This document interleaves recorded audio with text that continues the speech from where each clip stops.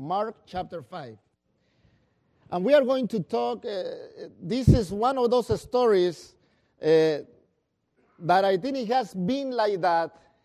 That's the way it is, because what I'm saying, that's the way it is, because you have two stories in one, but we are going to talk only about one story.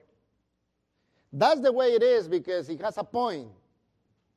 And I don't want to touch the other story that is right in the middle of this one, because somebody already preached about that one, and that was my wife. I don't want to get in trouble. No, it's not about that. But we are going to focus only on the main story. Mark chapter 5, verse number 21.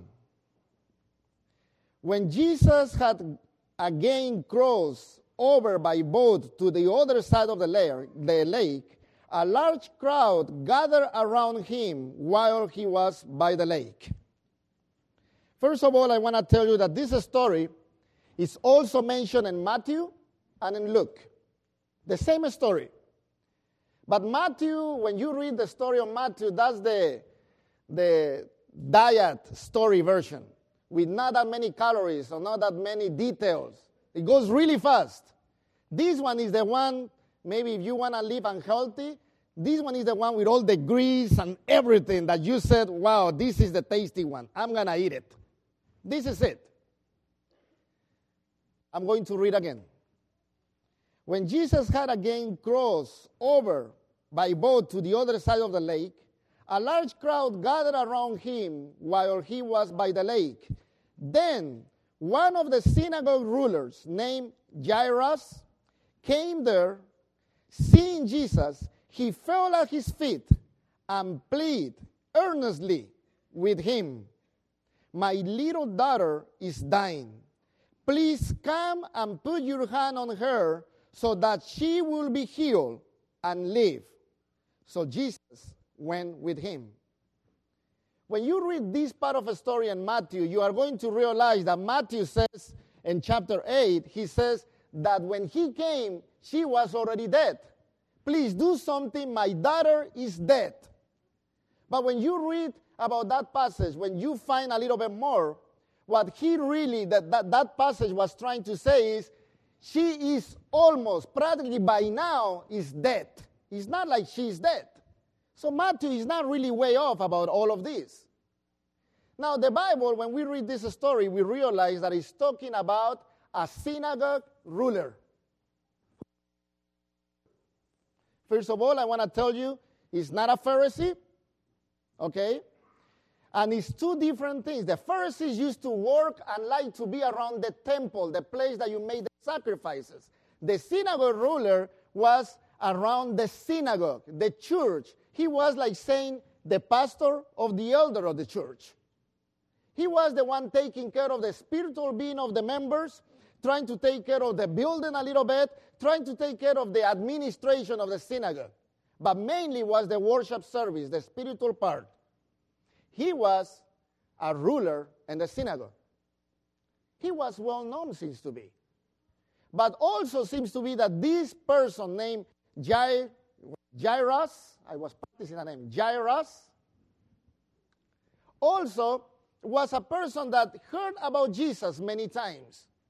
To the point that when Jesus crossed the lake and he appeared, he was there. By then, according to the Bible, then one of the synagogue rulers, verse 22, named Jairus, came there. Seeing Jesus, he fell at his feet. He was watching, he's coming, but then he did something. Jesus is here. I'm going towards Jesus. I'm going to approach him, but not to talk to him. I'm going to lay down on the floor. I'm going to go by his feet. And I'm going to plead, to just say, hey, I need help. If we read that verse again, seeing Jesus, he fell at his feet and plead earnestly with him. Earnestly meaning he was repeating constantly, all the time, I need help. Do something. I need help. And my message is not only I need help, but I need something specific. And the specific need that I have is that my little daughter is dying. Please come and pour your hands on her so she will be healed and live. I don't know the last time you remember going to the feet of Jesus. Pastor, Jesus is not, he's not around. I almost say he's not alive. He is alive. We could say he's not around. I can't go to his feet. Well, this person, Jairus, tried everything, seems to be. The Bible doesn't mention for how long this daughter was sick. The Bible doesn't mention what kind of sickness she had, but something was clear. She was dying. And let me ask you, how many of you are looking forward to die? Anybody's looking forward to die today? If I say, how many of you want to die? Oh, Pastor, I want to die. I want to die in a painful way. No, I want to die in a peaceful way. No, I want to die this way. I even remember talking about the kids some time ago, long time ago, with some of the teenagers. So, how do you want to die? Oh, Pastor, my way of dying, they were saying, I want to die in an airplane, going down, at least I'm being able to see everything. And then you want to crash? Yeah, I want to crash, but not against the mountain, just the water. Maybe you go down and, I don't know, just different. Some of the kids says, I want to die when I'm sleeping. That's the best way. You don't feel anything. I just don't want to feel anything when I die. How do you want to die? The question again is, are you looking forward to die? Nobody looks forward to die. Nobody, and the human nature is to survive. The human nature is that even that maybe it's not solution, or you can't find any solution, that probably there is hope. We are all afraid of dying in many ways. You're driving really fast on the freeway, and do you remember seeing death really close when somebody brakes in front of you? And you brake really hard, and you end up between the divider and the other car, and you only do this. Hi. That happened to me once. The 91, you never know when they are going to stop. And you brake so hard, and the thing, you're trying as much as you can, so hard, but there's no way you are going to stop, and the thing is going, and you just see the car moving, and you end up in the middle, like, the other guy is looking at you like, oh. You ever been close to something like that? Do you know maybe someone who is going through that painful moment of dying? Here we have a father who is a ruler of a synagogue, who was probably well known that those people didn't really like Jesus that much, but those friends, his friends, didn't have any answer. None of the doctors back in those days had any answer, but only one person, and that was Jesus. And I don't care what everybody else said. I'm going to go and run to Jesus, and I'm going to throw myself by his feet. And I'm going to ask him to come to my house, to touch my daughter, so she could live.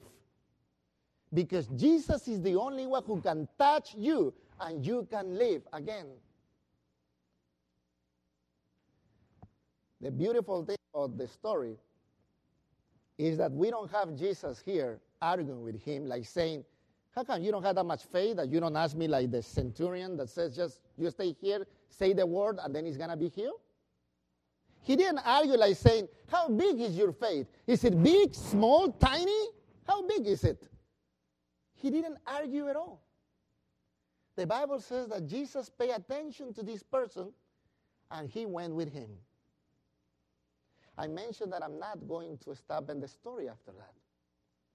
Because the story in between that one happens that Jesus is living with him, he's going to the house, and some lady out of nowhere that nobody cares who she is, we don't even have a name, like Jairus. We don't even know her name, appears in the middle of the story, and she wants to be healed. Can you imagine? He's moving there. Jesus is going, and the silence. Jesus, you're not following. My house is that way. Why are you stopping, Jesus? Hello? Don't you listen to me? I'm having pain here. My daughter is dying. Why do you stop Jesus for her? Look at me. I am the synagogue leader. I need help. I came and talked to you in person. So you better pay attention to me. She is hiding and touching you. Can you imagine at that moment when Jesus stopped, what this person, Jairus, was thinking at that moment? I'm not important here, huh? He stops in the middle of walking to my house to just pay attention. Somebody touched me, and I know that some power left my body. What kind of idea is that?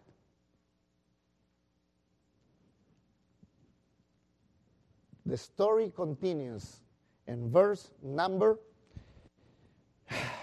35. Jumps that section to verse number 35.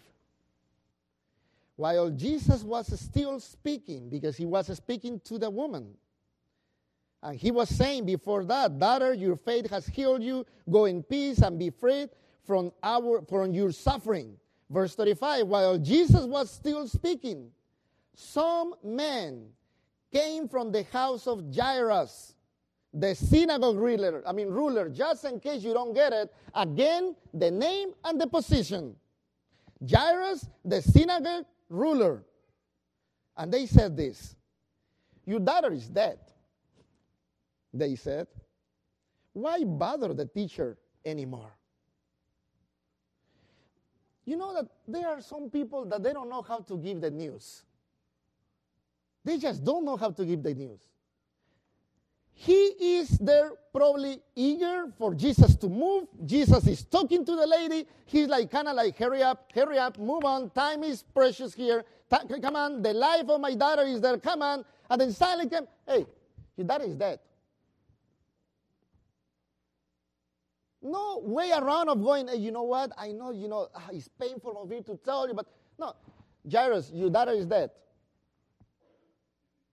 I remember a doctor who gave the news like that to someone in emergency. The husband died, and then, we all were waiting. We all were saying, well, let's wait for the right moment. Let's wait for the right words. The doctor comes, open the door, and we think, okay, let's just wait for him. He can probably give the news better than anybody else. And he says, are you the wife? Yeah, you see that? Okay, your husband is dead. Like, this person started like crying. No way around, not a simple way to put it. Nothing to say, Pastor, can we tell, how do you think we... No. Husband is dead.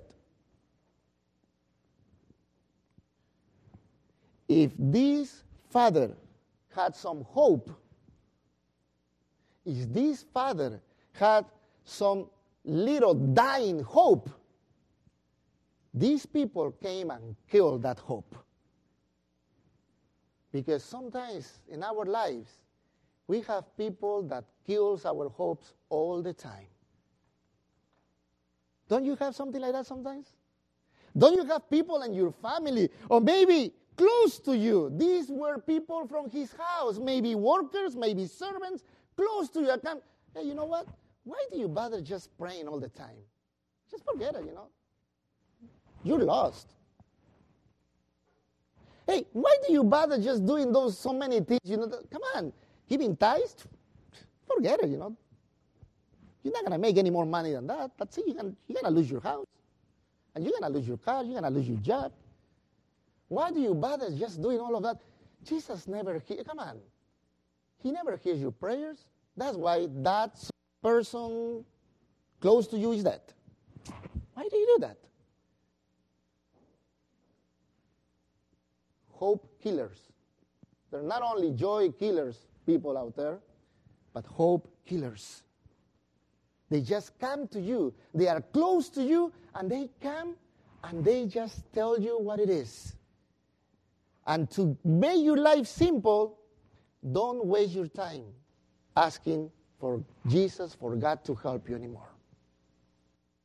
The beauty of that part of the story, is that after these men came to Jairus and said that to him, Jesus Christ, in verse 36, the Bible says, ignoring what they said, Jesus told the synagogue ruler, don't be afraid, just believe.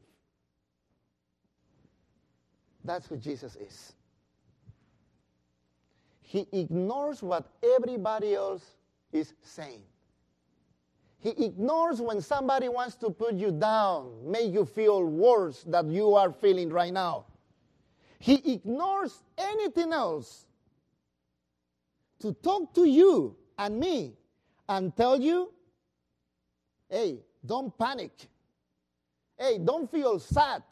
Hey, don't feel like the way you feel right now. Believe in me. You know, it's so easy to know about God, but it's so difficult to believe in Him. You know that? It's so easy to know how God is, how loving He is, how merciful, how much power He has that He can change and do miracles in your life, but it's so difficult to apply it to our lives, isn't it? It is difficult. Because when we have problems, nobody's more important than what is happening to me, just like this synagogue ruler. You stopping. Why are you stopping? And the purpose of having the story in between, this big story, is to compare who they are.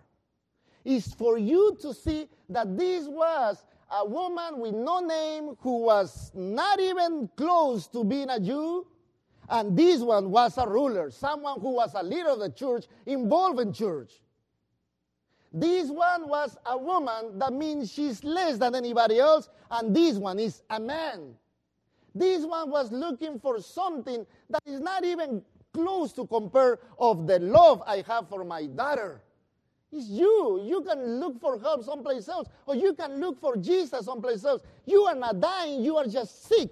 Mine is dying. But it's not about how important you are.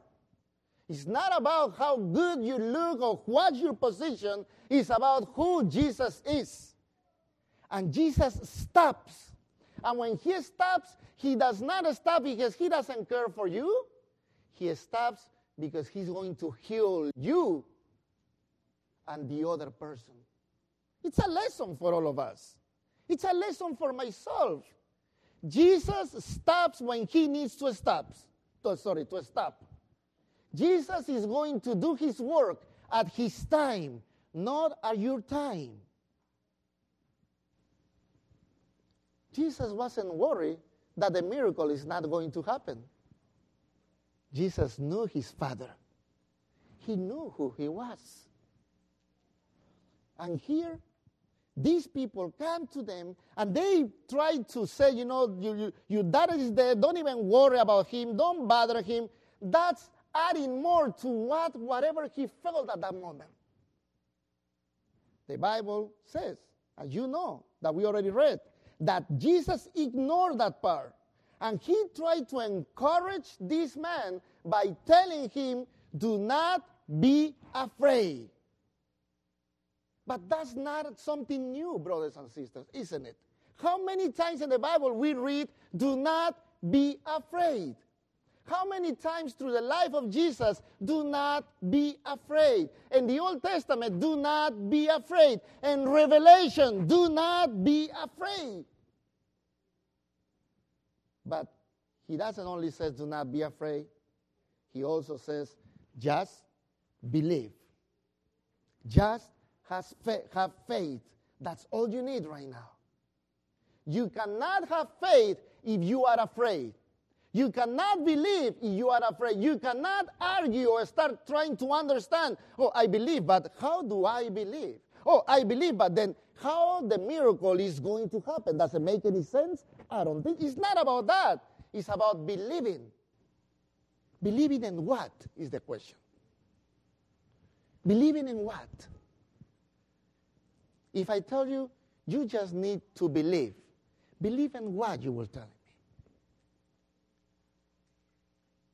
I need to believe in the person who is telling me the words, who is willing and is powerful enough to do something in my life.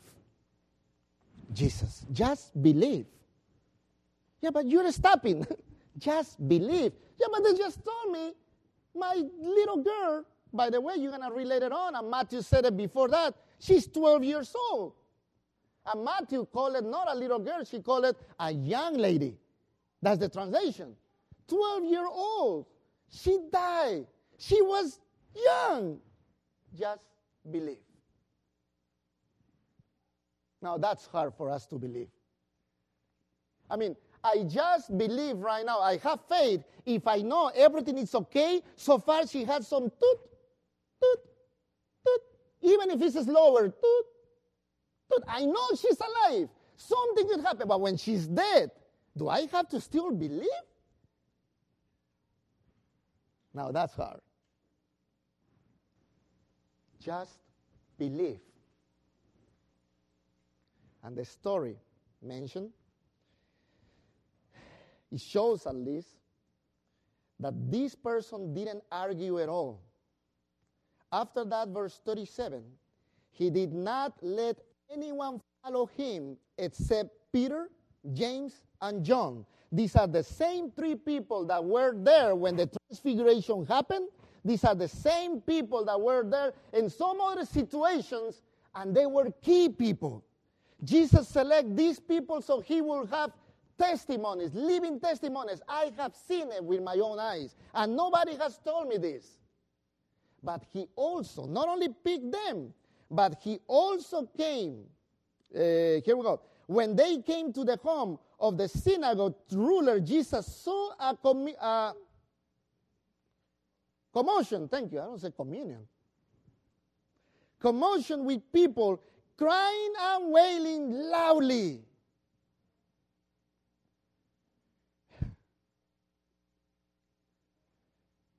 Okay. I almost tell you that the other two people also were the father and mother, which is in the other verse. But seems to be that we need to talk a little bit more about these details here. You have three disciples going with him, and one telling everybody else to leave and stay here is Jesus Christ. One more thing that Jesus does that he usually never does all the time. I mean, he's not the person that do it like that. Here we have that he said he did not let anyone follow him, like saying, hey, Jim, you stay there. Hey, you, Barry, just stay there. Stay. I don't want you to come, but we want to follow you. We are followers. At this moment, I don't really mind if you guys are followers. I know you guys want to watch, and maybe somebody want to be, podcasting what's going on. No. I want you to just stay here. I'm going to take 3, and they are going with me. Yeah, but we want to see what's going on. Well, maybe it's for you to believe if what they are going to tell you is true or not. So they are going with me, and you stay here. And Jesus went in, according to the Bible, to the house, to the synagogue's house, and he saw, again, the word is that, what was that? You heard me? Commotion? I think commotion. Commotion with people crying and wailing loudly. You know how? You want me to do it? Maybe I can get some people here to help me. Barry, help me a little bit. Come on, you can help me. Oh, no. Sorry, no, not you. Needs to be a lady. They used to be women. So what about you, Carolyn? You can help me. And what about you? Can you? No. You come on. Just help me for a minute. Just stay there. You don't have to stand. You have to cry loudly. I mean, exaggerating. Really, exaggerate. Like it's really pain. And remember this: you two are professionals. Because that's what it is. They get a degree on crying. Do it loudly. Ready, set, go. Okay, I only hear, but you need to be loud. You are not going to get paid if you don't are louder, please. 1, 2, 3, go. More pain. Again, painful. Okay. Oh, needs to be really painful.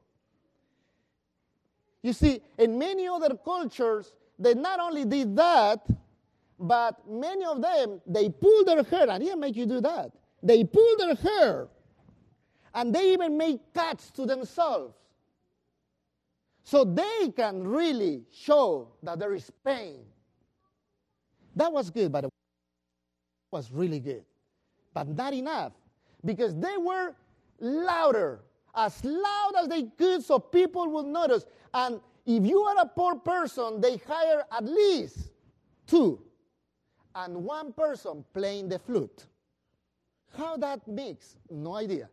Matthew mentions about the flute person, the other one not, but it's true. The tradition was that you get someone who plays.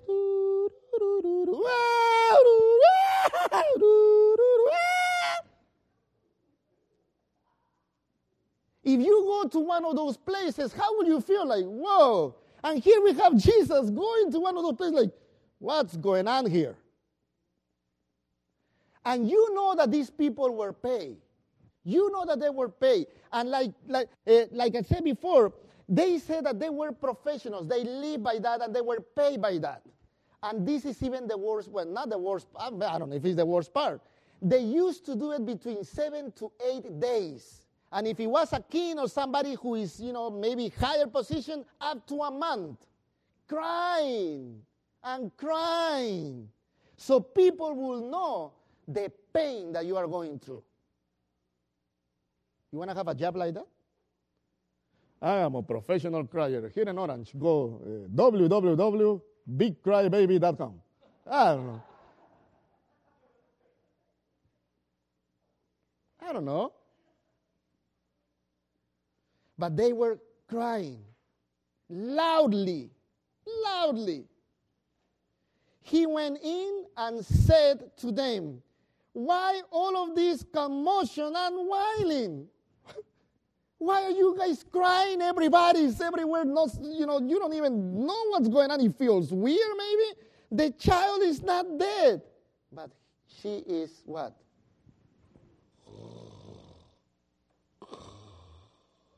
Sleep. But they laugh at him. That's why you know they were paid.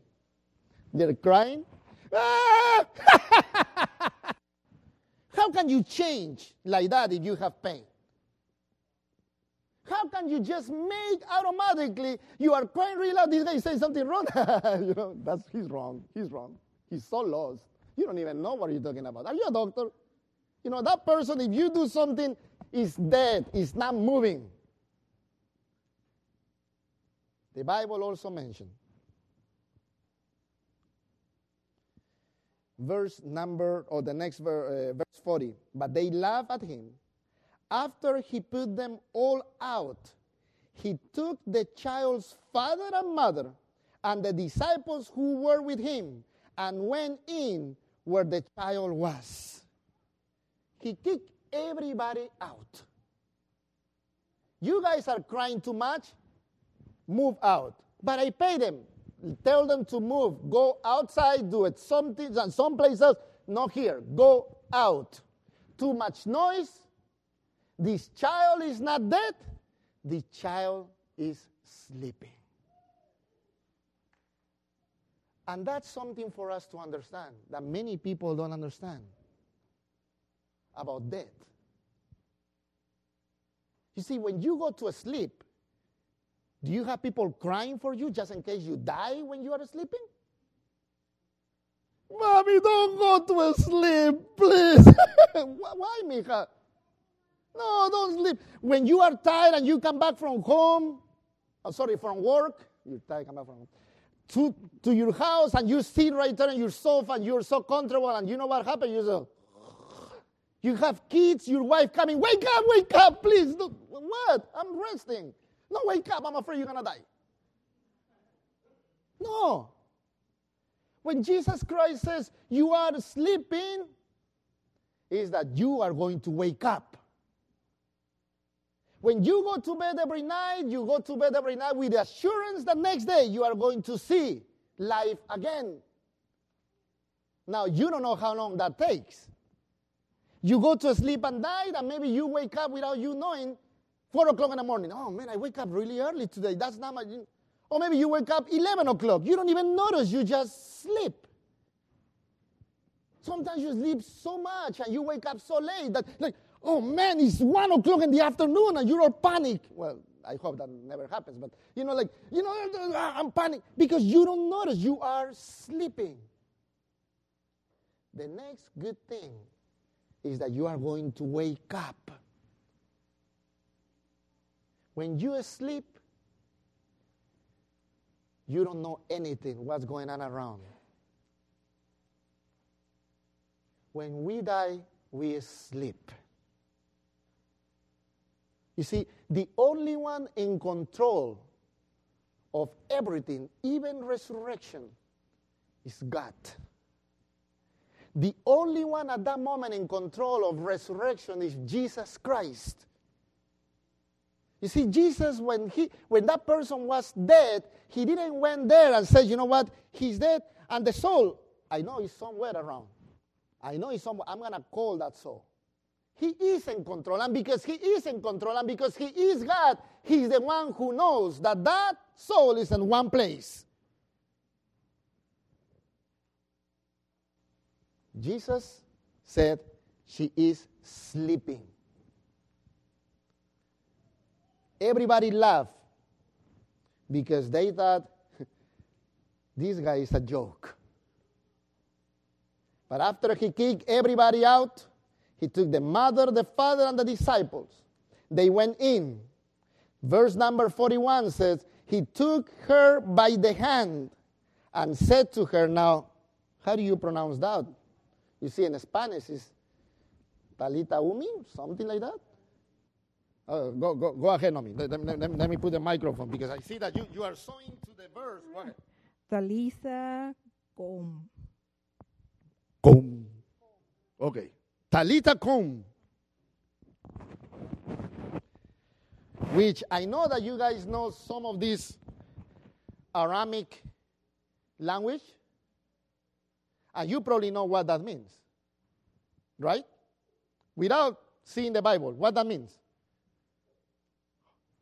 Little girl, what? Oh, you guys are so much. What? Little girl, get up. Little girl, I'm telling you, get up. It's a command. I'm not telling you, if you listen to me, get up. He's not telling her, hey, if you are there, get up. Hey, if you already got here to the body, get up. No, little girl, get up. And when he's giving that command, he means that he is in charge of things. He knows where's everything, and he knows when to bring life and when not to bring life. That's Jesus Christ. That is God. Little girl, get up. It's time for you to wake up because you are not gone forever. Because you are not dead forever. I'm in control of things. Immediately, the little girl, or the girl, stood up and walked around. She was 12 years old. At this, they were completely astonished. He gave strict orders not to let anyone know about this and told them to give her something to eat. And many people have the question, why did he command this girl to wake up really fast to go and give her something to eat? All of the people who study many of these verses, they don't really have a clear idea, but they know something, they said. When you are sick, you usually stop eating and you eat less. When you are really sick, you don't need that much. You don't feel like you are hungry. And one thing for everybody to know back then that this person was 100% alive and healed is that she's hungry. Especially a 12-year-old teenager. She's hungry. Give her something to eat. Brothers, in our lives, especially for this father life, I'm going to go through hard times. Death is going to be in our path because we die, because we have pain. And if you don't know that, I'm just going to ask you to just look to your right, look at the nose of your brother or sister, and do this. believe me, that person is going to say, ow. We are going to die. But death is not our final destination, and it's not going to be over with death, because we believe in someone who is more powerful than that. And we have hope in someone who knows and who rules and who is in control of life and death. And even if you die, you are going to have life again. And that's Jesus Christ. There's a song that I love it, and I hope they have it up there. They do? Yeah, they're up there.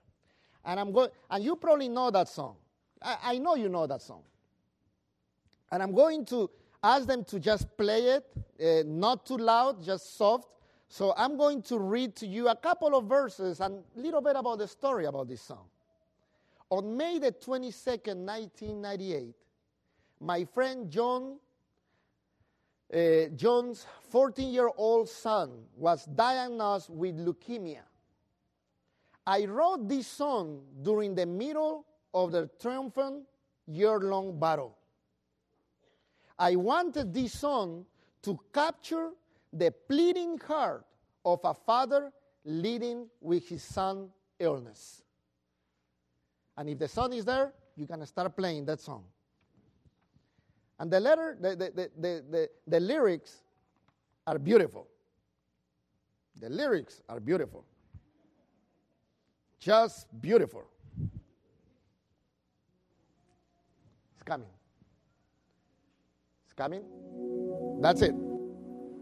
The title of the song, He's My Son, S-O-N, Son, by Mark Schultz. Remember that song? I am down on my knees again tonight. I'm hoping this prayer will turn out right. See, there is a boy that needs your help. I've done all that I can do myself. Down on my knees, his mother is tired.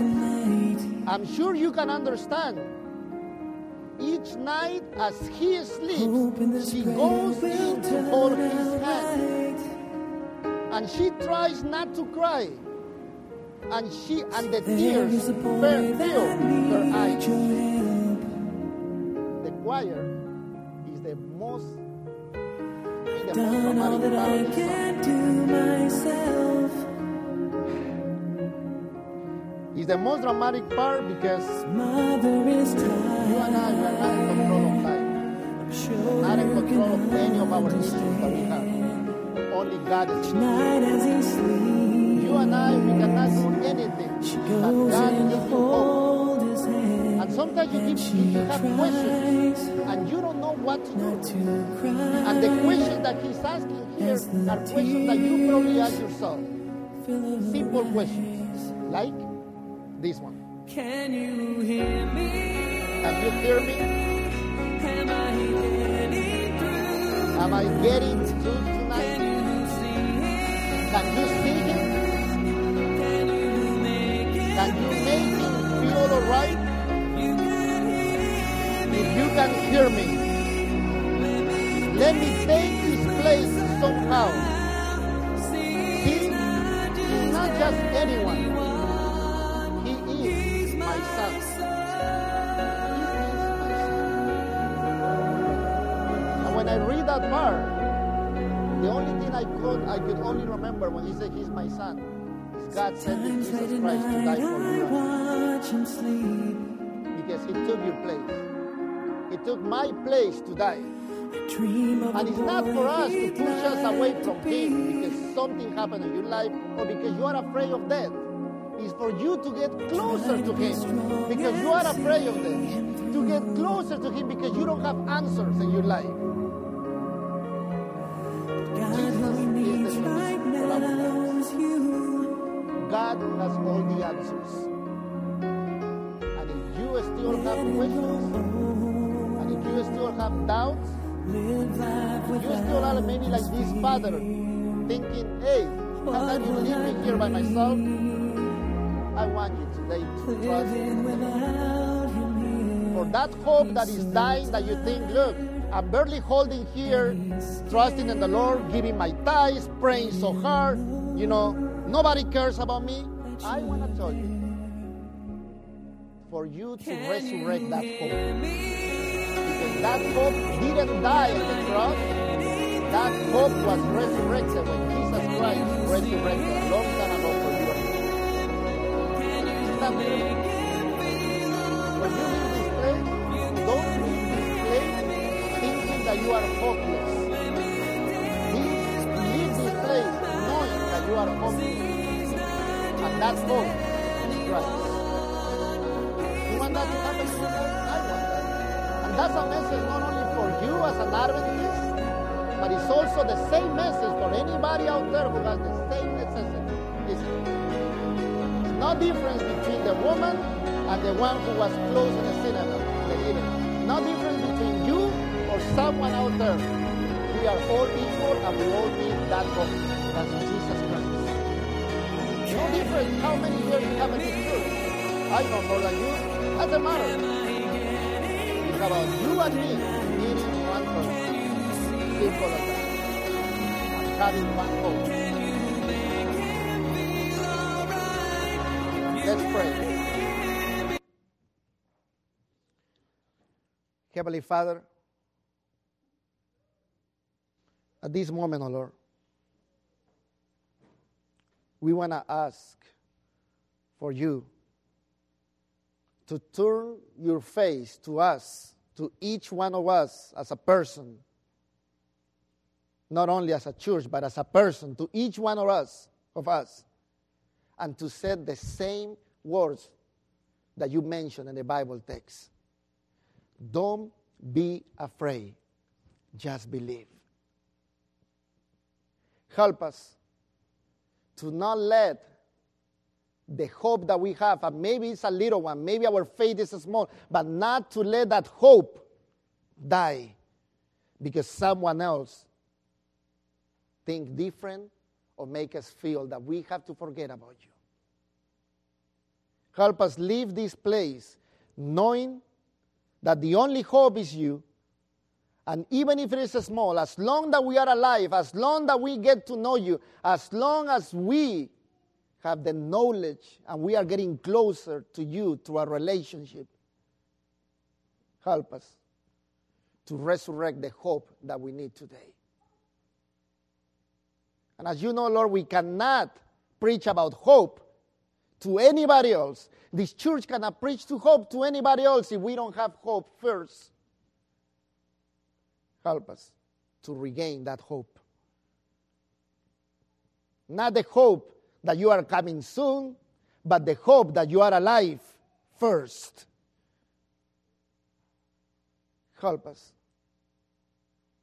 Help us because we need it. We don't want to be dying. We want to be alive. Bless us today. Bless us this Sabbath day.